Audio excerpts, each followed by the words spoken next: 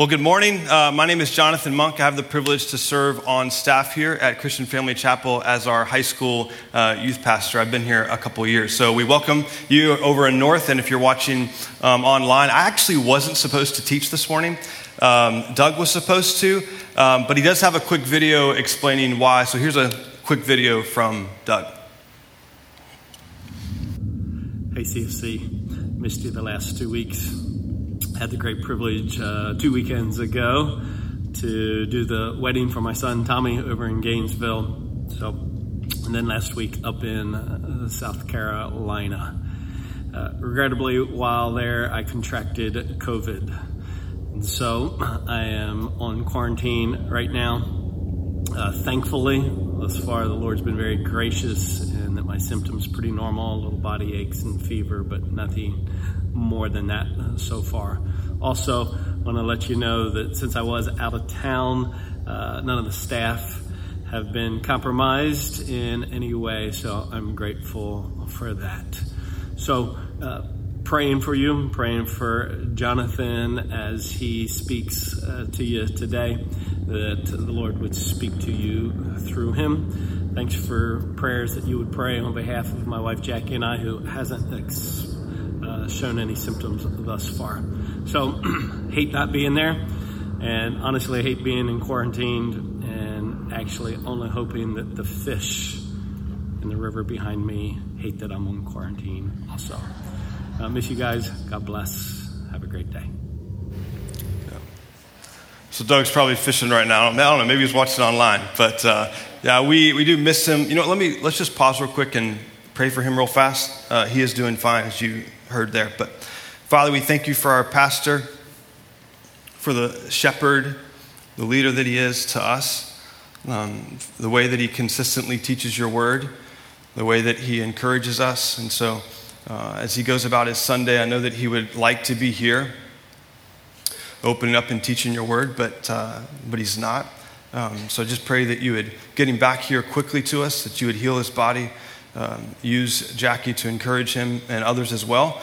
And we trust you with this. And as we ask, we're asking because we believe that you can heal. We trust what you do, and we're going to praise you no matter what. And so we pray this in your name. Amen. So yeah, kind of a little bit of surprise. Maybe some of you already knew that, but yeah, I found this out Wednesday, and so I get a call from Doug at 7 a.m. And so when I realized that it was Doug, I was like, am I in trouble?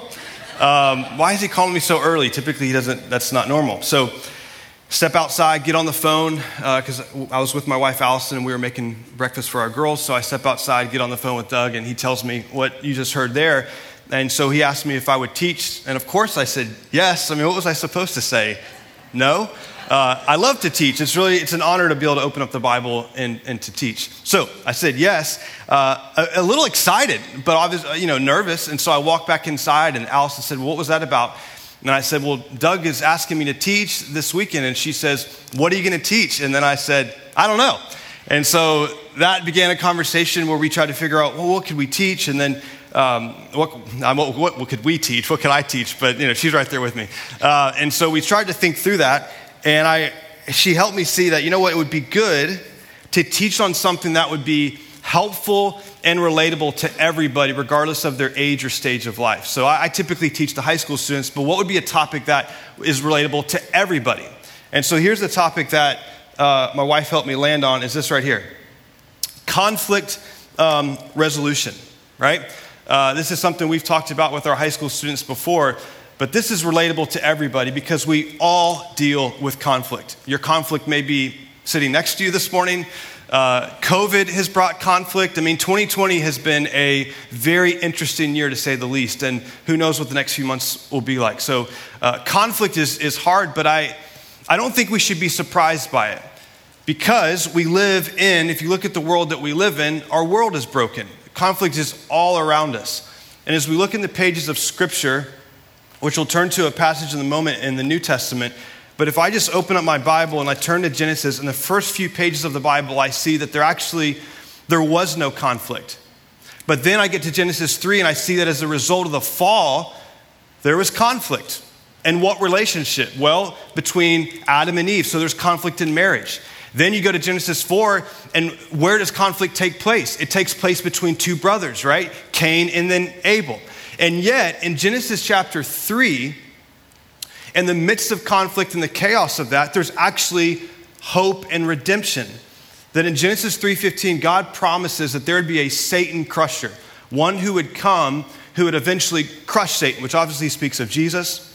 And though conflict takes place throughout the Old Testament and obviously the New Testament, even till now, we see that in the New Testament, the Prince of Peace comes, Jesus.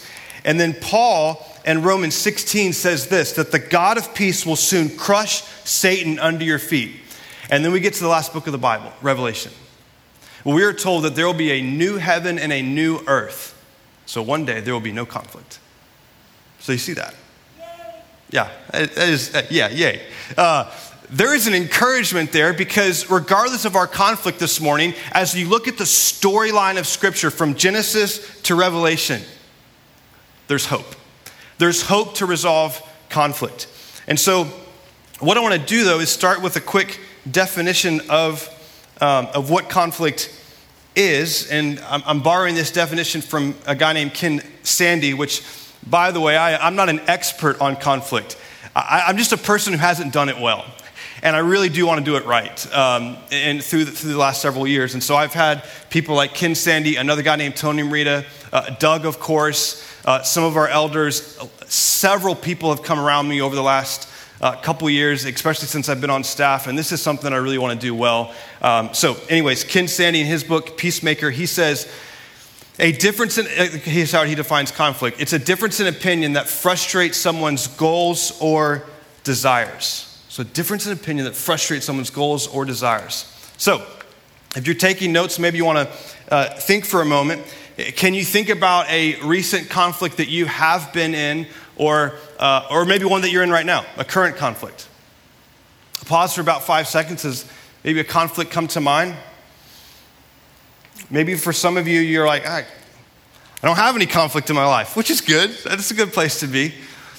So maybe you can't think of a particular scenario either from the past or in the current, but maybe some of you will have conflict as the holidays approach in November. Maybe some of you already know this and you're not really looking forward to it, but there's going to be a particular family member that's going to come in town for Thanksgiving, and you know that as the dinner table conversation rolls around, that this person's going to bring up politics. And you're going to go, oh man, and then you're going to try to change the conversation and say, well, did you see the game last night? And that's not going to go well, right? And then it's going to create conflict. There's going to be some tension there. Or maybe as a parent, this past week or in the last couple weeks, you tried to approach your son or daughter about an issue, and you ended up lashing out on them, and it didn't go well, and you regret what you said and what you did, but you don't really know how you're going to do things differently.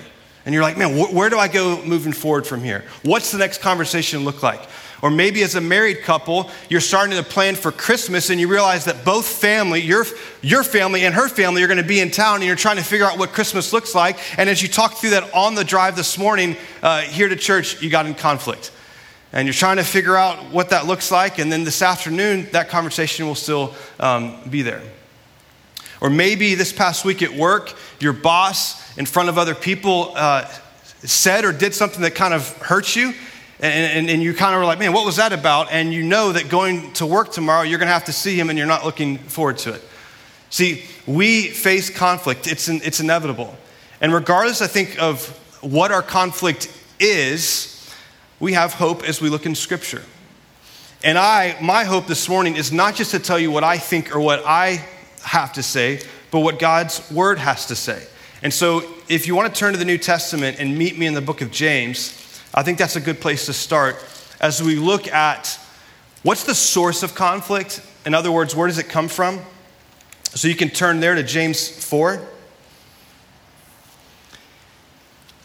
And a simple outline of what I'd like to do this morning, if you're taking notes, is I want to look at the source of conflict, different responses to how people, different ways people respond to conflict, the solution to conflict, and then a few practical questions to ask ourselves at the end. And by the way, if you're watching online or if you're in North or obviously in here and you're not yet a Christian, and maybe your spouse just brought you here, you're like, okay, I'll come. Or your parents brought you here and you're like, all right, I'm here, but you're not yet a believer. This is actually a great Sunday to be here or to be watching online. because we're talking about something that is relevant to all humanity, right? So if you're not a believer, first of all, I am super glad that for whatever reason on a Sunday morning you're here or you're watching. And I'd like to simply say to you that there is something for you in this message that you can actually have. What you'll see is you can have peace with God and peace with other people. And there'll be a part that you'll see in here for that. So, all right, as you think about our conflict, what's the source of it? I don't know if you've ever wondered, like, man, how did that happen? Or how did that start? Well, listen to what James says in chapter 4, verse 1. The source of conflict. So here's what James says. This is from the ESV. What causes quarrels? So what causes conflict? What causes quarrels or what causes fights among you? Is it not this, that your passions are at war within you? So by passions or pleasures at war within you, he has in mind what he mentions in chapter 3. In verse 14, he talks about selfishness and jealousy. So I think that's what he has in mind, is pleasures, ESV says passions, NASB says pleasures. And then he says this in verse 2, you desire, so you want something, and you do not have it, so you murder. Now, in some cases, conflict can lead to murder. Obviously, we see that biblically with Cain and Abel. But I think what James has in mind, it could be murder, but also hating one another. You covet, so there's something that you want, and you see what someone else has, and they have it, but you don't, but you want it, you want your way, you want to be heard. So you covet and you cannot obtain, so what do? You fight and you quarrel. You do not have because you do not ask. And then in verse 3, he says, you ask and you do not receive because you ask wrongly to spend it on your own passions. Then he says in verse 4 that ultimately James goes right to the heart and he says, man, this is spiritual adultery. I want what I want and I cannot get it. And James says this is a real problem here. So most people, including myself, I've thought that conflict is always started by the other person, but James says it starts within my own heart. So if you are taking notes, that ultimately there's an internal war going on in here in my heart, something that I want, and it leads to an external war with someone else. I want my way. I want to be heard. David Pallison, he says that there's always a craving below the conflict. So it's always good to ask ourselves, what was I craving? What was I wanting? I just wanted my way. I know for me, sometimes I want what I want. And when that mentality and when I'm thinking that, man, I'm not going to be thinking what's best for other people. So I think what James is saying here, this impacts both our relationships with others and with God. All right, so that's the source. Well, when people are in conflict, how do they respond? So as you think about your own current situation, what are ways in which people respond? Well, let me give you 3 different ways that people respond. The first is this. Some people, not saying in all cases, not saying this about you, but in some cases, when people are in conflict, and I'm borrowing this from Ken Sandy, this is from his book, but he says that in some cases, people escape conflict. They avoid or they flight. They don't want to deal with it. This is a person who acts like it's not a big deal, or they're thinking that there's peace in the relationship when there's not peace in the relationship. And this person is a peace faker. They're faking peace. They're just focused on themselves. They don't really want to work it out or have the hard conversation. And as I've talked about this with some people go, wait, but isn't it good to avoid conflict? Like, we don't want to be confrontational. Like my brother said that to me one time. He said, Jonathan, you're so confrontational, man. Calm down. When I was younger. Maybe in some cases I still am. Still working on it. But so some people think I need to avoid it, right? Well, I think there's wisdom in that, to give that person space or time, or even your own heart some time or some space to really think through what you need to say. But to avoid it altogether is not good. I know sometimes people think, well, I don't want to say anything to this person. I don't want to bring it up because I'm only going to make it worse. Or it's just in my head. Like, it's just me. It's not a them thing, it's a me thing, and I'm just making a big deal out of it. Or if I talk to them, I'm just going to upset them or make it worse. But refusing to resolve conflict and to escape, I think we're actually missing on an opportunity to glorify God and then to grow.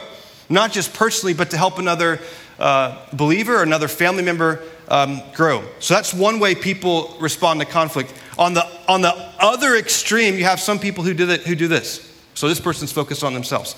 But on the other extreme, you have some people who attack. They attack verbally or physically. This person is a peace breaker. They're not interested in making peace. They want to break peace. They want their way. Again, there's a craving that is below their conflict. This person will come into a conversation with anger, defensive. Their tone is way off.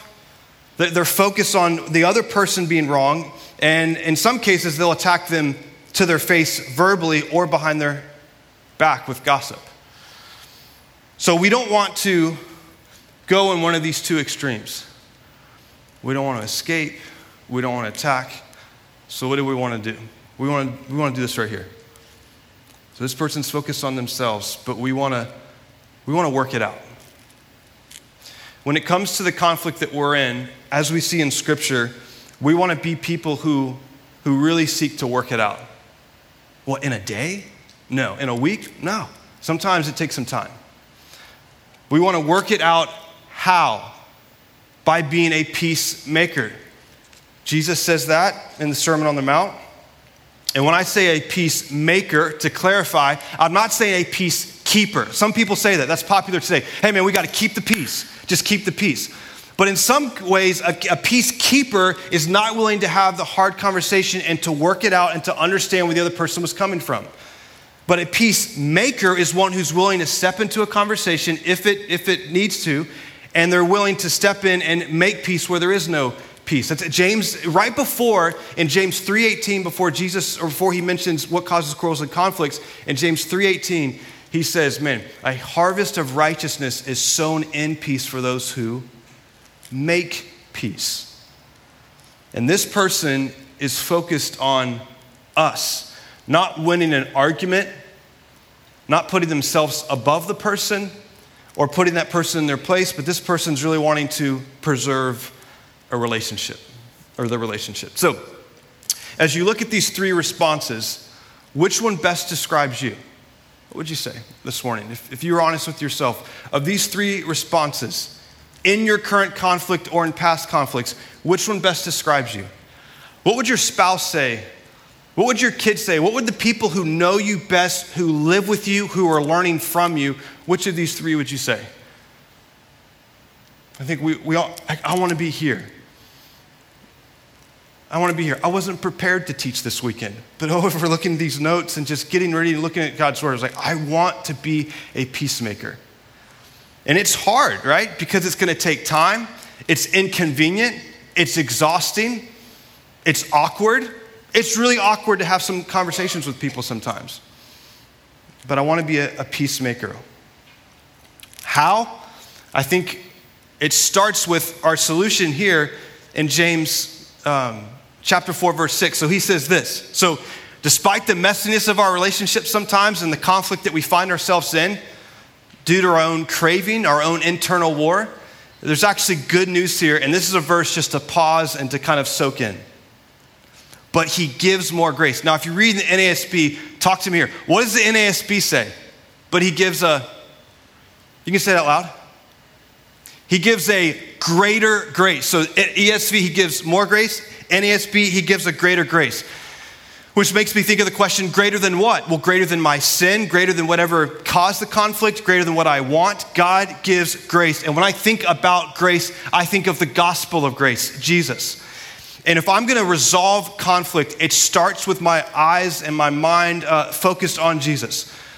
And Tony Merida, in his book on conflict, he titles his book The Christ-Centered Conflict Resolution, which is a great title because there is no conflict resolution apart from Christ. And as we sang earlier, or as Isaac read earlier in John 15, we really believe and agree with Jesus that apart from him, we can do nothing.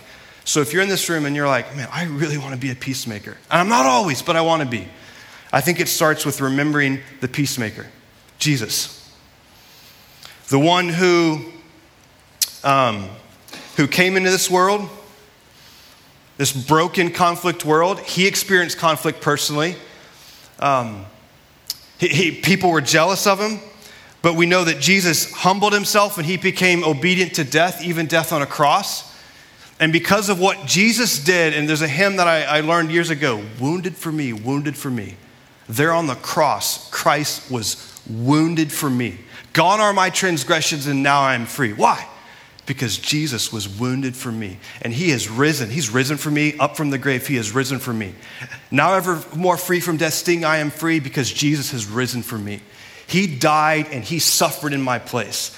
And because that happened, Romans 5 says that I was once an enemy of God. I can now become a friend of God, which is kind of what Doug has talked about through the life of Abraham.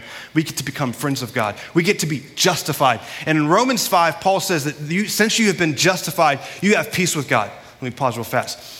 If you're an unbeliever in this room and you really want to resolve conflict in your life, please understand that the greatest relationship you need to resolve is between you and God. And you can have peace with God today. You don't achieve it, you receive it by trusting in Jesus, not in what you've done, not in the fact that you come to church. It's by trusting him. So anyways, to the rest of us, we have peace with God. Then, this is so helpful in understanding how to resolve conflict. So we have peace with God, but then Paul says in Philippians 4 that we get to experience the peace of God. That's good. But then in Hebrews 12, this is challenging. The writer of Hebrews says that we're to strive for peace with everyone. Strive for peace with everyone. And that's hard, isn't it? Strive for peace with everybody. But this is what we want to do. We want to look at the peacemaker. We want to go and make peace with others. Second way I think we resolve conflict, the solution that is to both humble ourselves and submit to God, specifically to his word. So we humble ourselves by submitting to what he has said in his word about conflict, that is.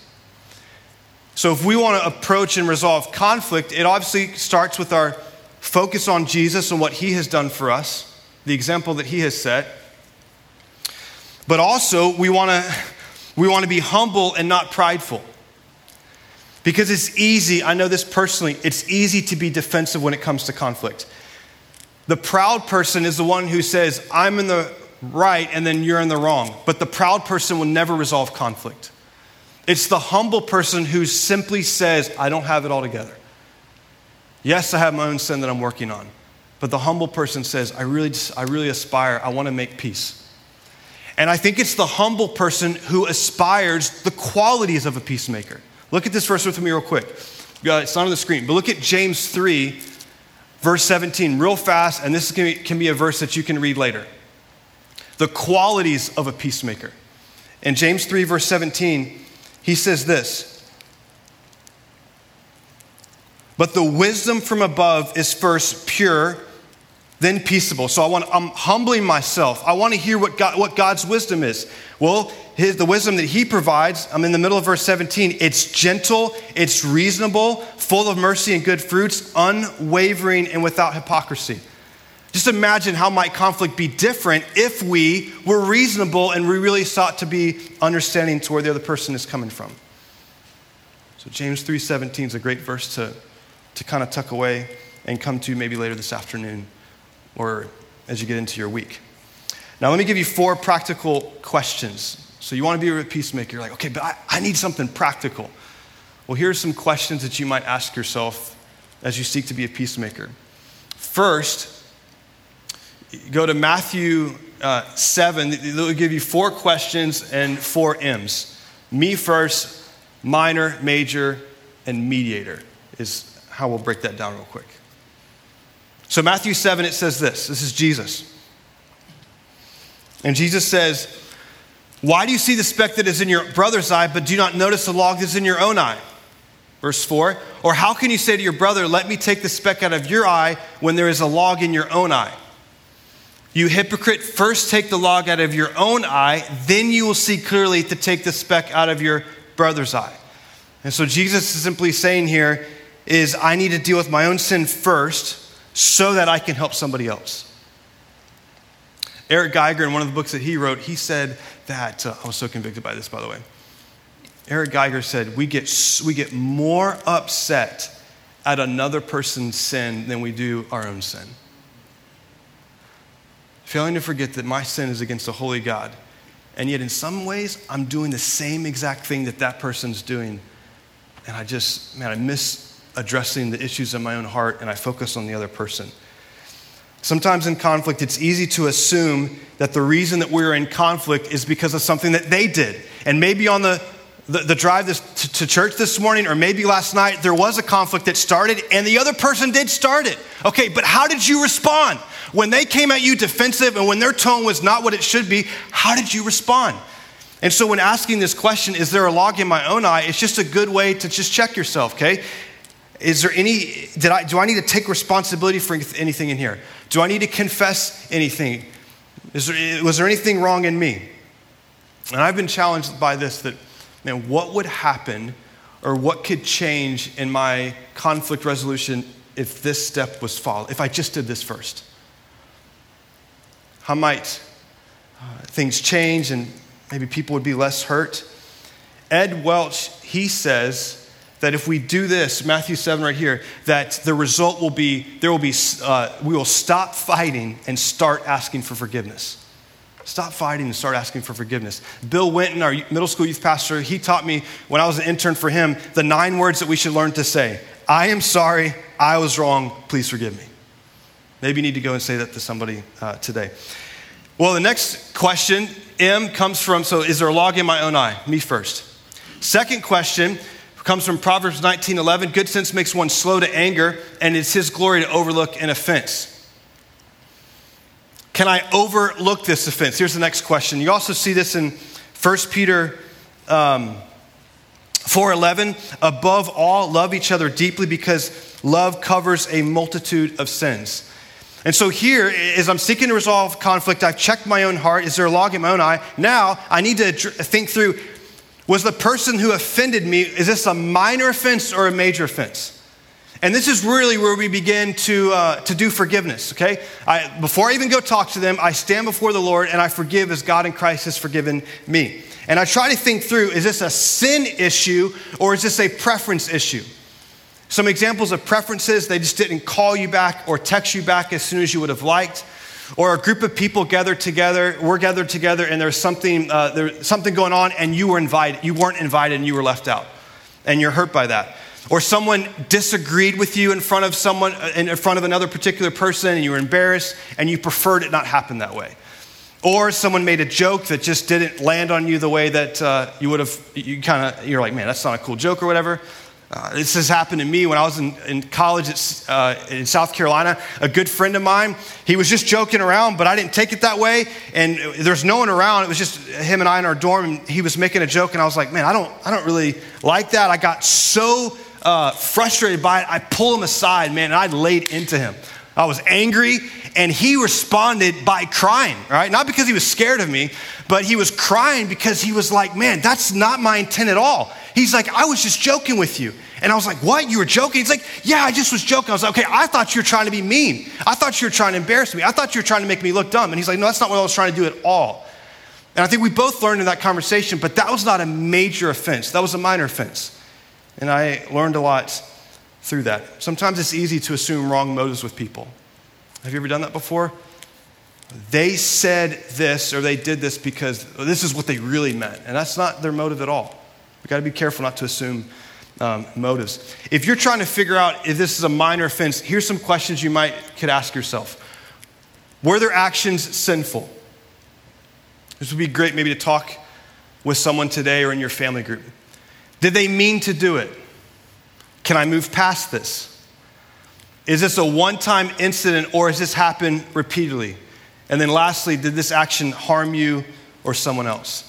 I walked through this with a student recently in our senior high ministry, and I was so proud of this person. They didn't tell me the person, they told me the situation generally, and they came to the conclusion, I can overlook this offense. This is not a sin issue. I'm going to forgive this person.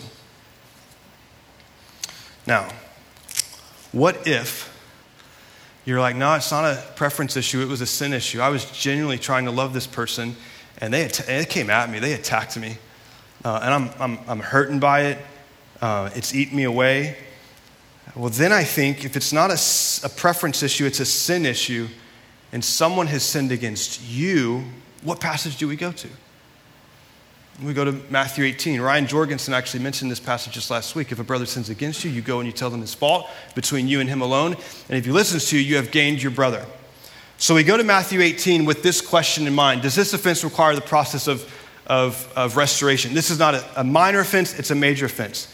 You go and you talk to them, probably not over a text, but in person. Probably not over a phone call, though sometimes that's the only way to make it happen. And you go into this conversation privately, very familiar passage here at Christian Family Chapel, but we go in there not to elevate ourselves or to put them down, but to win them, to get them to repent. And we go into the conversation gently, not in anger. And I remember one time I went into a conversation with anger. There was probably a legitimate Matthew 18 one-on-one conversation I needed to have with a student while I was a part-time youth pastor in North Carolina. And I went and I legitimately, in my own heart, was just irritated and frustrated with this student and his parents. I remember I pulled him aside one Sunday night at our church and just in anger, man, tried to deal with the issue. And it wasn't right. It wasn't. And it didn't land on him well. He only got defensive. The parents were hurt. It was wrong. And what I did not do going into that conversation was simply pray beforehand. Is there a log in my own eye? I didn't do that, and I wish I would have.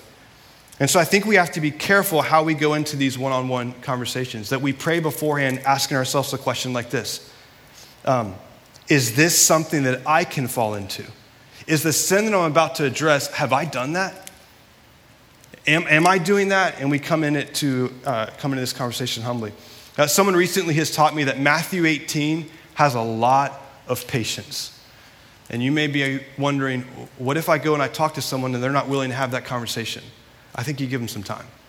You can't force them to have the conversation. I think you give them some time. And I think when you do have the conversation, and if it doesn't go well, that first conversation, Doug has taught me that the second conversation is more important than the first conversation. Because in the first conversation, the person might be caught off guard. They may be frustrated with themselves. And they may need some time for the Spirit of God to work on their hearts. That second conversation might be good to come back to. So now, as you know, Matthew 18, if the person isn't responsive, then obviously you bring other people involved and then you tell it to the church. But let's be clear on this, that Matthew 18 is not a process that we rush through, but it's an opportunity to come alongside someone and love them well. Well, if it's not a sin issue, moving outside of Matthew 18, what if it's a wisdom issue, right? Well, then you need to maybe a passage like this. Or maybe there's a family situation going on over a will or an inheritance, or you as a family, you own let's say a property, and owning the property has just created some tension in the family. Not sin, but there's just brokenness between two particular family members. It might be good to bring in a mediator. We're not exactly sure what's going on here in Philippians 4, but Paul speaks about two women and there's conflict going on. And Paul says, I treat Yodi, I treat Sinki to agree in the Lord. Indeed, true companions. So he's talking about someone.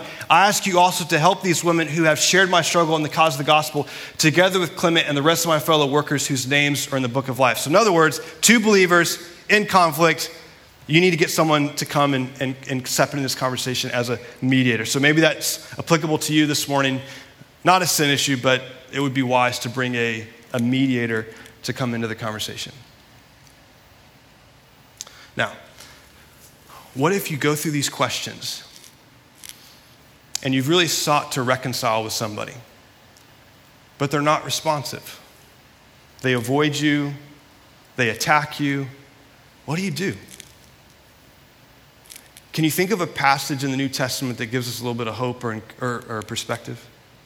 Anybody think of one? How about this passage? Romans 12:18. If possible, so far as it depends on you, you live at peace with all people. Isn't that a great verse? We want to strive for this. And now, interesting, notice here what Paul says. What did he say? See it? If possible. If possible. So apparently there's going to be times where it's not possible to be at peace in every moment, at every relationship at all times. But taking this passage into the equation with Hebrews that I mentioned earlier, Hebrews 12:14, we want to pursue peace. And we don't want to ever get to a spot in our life where we go, we just write people off. But it's just never going to work out. I'm done with them. No, we want to strive for this.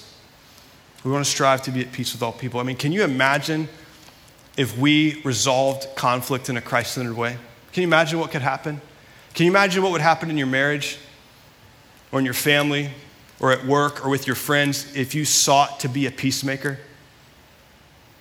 And you are like, I really want to resolve conflict. What could happen? What could change? As we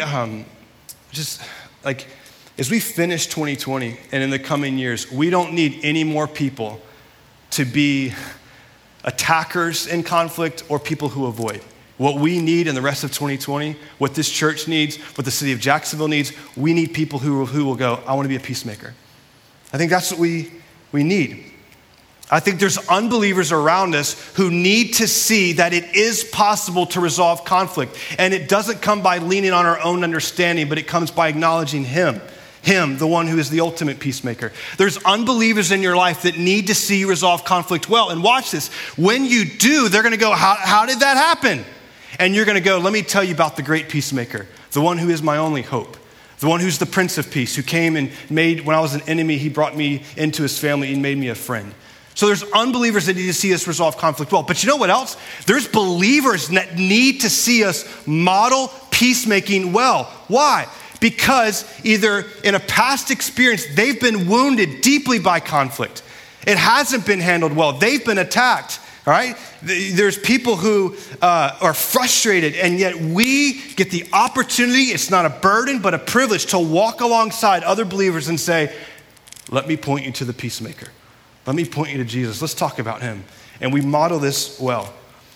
So let me just give some hope and encouragement here that if you're in this room and maybe you're a dad and recently you blew it in the home and you didn't respond well and you have some regret. Or maybe there's a family member that's not talking to you anymore. Look, let me point you to two passages quickly that we often hit on in our high school ministry. It's 1 John 1:9. If I confess my sins, he's faithful and just to forgive me of my sin and to purify me from all unrighteousness. And then Romans 8:1. There is therefore now no condemnation for those that are in Christ. So here, if you're a dad in here, receive the hope or the encouragement from those words. Others of you, if you are here and you're discouraged by past conflicts, someone's against you and you're like, man, I've really tried to live at peace with this person, but it hasn't gone well. I think you need to hear Romans 8, that though there may be someone against you, here's what Romans 8 basically says, that if God is for you, it brings up this question. If God is for you, who can be against you? He who did not spare his own son, but gave him up for us all, how will he not also with him graciously give us all things? Look, if you're a believer and you've trusted in Christ, here's great news for you this morning. Your greatest problem has already been resolved at the cross of Christ. That's good to take in this morning. Another word of encouragement is, as I mentioned earlier in Revelation, there will be a day, one day, as we see in Revelation, there's going to be no more conflict. And it's good for us to look forward to that day. What a day of rejoicing there will be, that we will sing and shout the victory. It's a song that we used to sing in North Carolina. I think as we think about heaven, it gives us a perspective in the future or in the present now that Christ he's with us in the conflict. He's with us now. Just a few weeks ago at our fall retreat that we had here in Jacksonville, our high school ministry, it was called Breakaway. One of our leaders, Chris Dingfield, he asked the students, he said, hey, do you know someone who has resolved conflict well and it impacted you? Such a great question. And I thought through right away several people who I know have resolved conflict well, both here in Jacksonville and in North Carolina where my wife and I used to live. And so grateful for those people. And you may know people who you have seen resolve conflict well. They're peacemakers. They're peacemakers ultimately who the way they live their life, it points you to the peacemaker. And I just want to end with that this morning, that I think our eyes need to be grateful for the people that he has put in our lives, but ultimately remember that those people point us to the peacemaker. And one day we will see him face to face. And I think when we do see him, we will be glad that over the course of our life, We sought not to attack in conflict or avoid, but we sought to pursue and work it out and to be a peacemaker. Man, if we're going to be a peacemaker, we need all the help we can get. We need to pray. So let me pray for us now.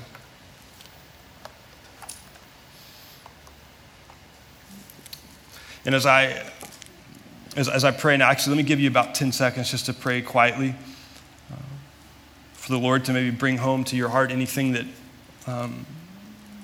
you need to hear, or maybe something to confess to the Lord.